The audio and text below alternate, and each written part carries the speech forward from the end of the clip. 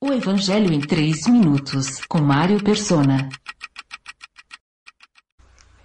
No versículo 21 do capítulo 14 de João, Jesus diz: aquele que tem os meus mandamentos e os guarda, esse é o que me ama, e aquele que me ama será amado de meu Pai, e eu o amarei e me manifestarei a ele. Ora, se Jesus nos amou tanto, ao ponto de dar a sua vida por nós, de que amor ele está falando agora? Só pode ser algum tipo especial de amor. Ao nascer de novo, você passa a fazer parte da família de Deus e ganha o privilégio de chamar a Deus de Pai. Numa grande família, um pai ama a todos os seus filhos de igual modo, porém tem maior prazer no filho obediente. Um genuíno filho de Deus expressa o seu amor pelo Pai, guardando os mandamentos de Jesus, e desfruta assim desse tipo especial de amor que é mencionado aqui. Mas quais seriam os mandamentos de Jesus?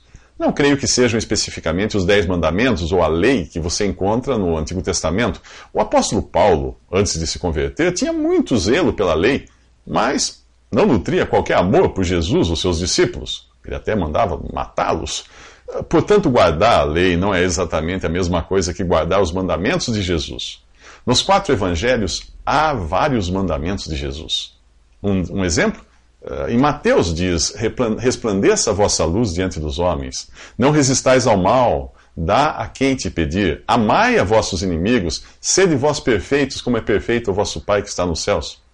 Nas epístolas também há mandamentos de Jesus dados por intermédio dos apóstolos para cada crente individualmente e para a igreja coletivamente. Em Romanos 12 você encontra: não sede conformados com este mundo, alegrai-vos na esperança, sede pacientes na tribulação, perseverai em oração. E quando o assunto são os mandamentos de Jesus para a igreja, o exemplo é o capítulo 14 de 1 Coríntios, que termina com o apóstolo Paulo dizendo: se alguém se considera profeta ou espiritual, reconheça que as coisas que vos escrevo são mandamentos do Senhor. Quando você se converte a Cristo, passa a ter um relacionamento com Ele que não é regido por uma lista de regras, mas por amor, respeito e imitação. Isso mesmo. Ao invés de perguntar o que eu posso e o que eu não posso fazer, sua pergunta deveria ser: como o Senhor Jesus faria?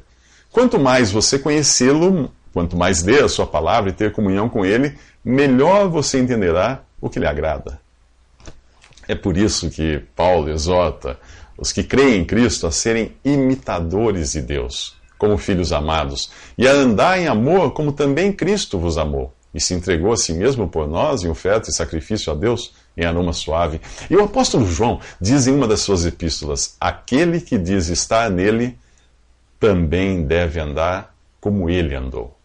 Nos próximos 3 minutos, o que acontece quando Deus vem morar em você? Visite 3minutos.net. Dúvidas? Visite respondi.com.br.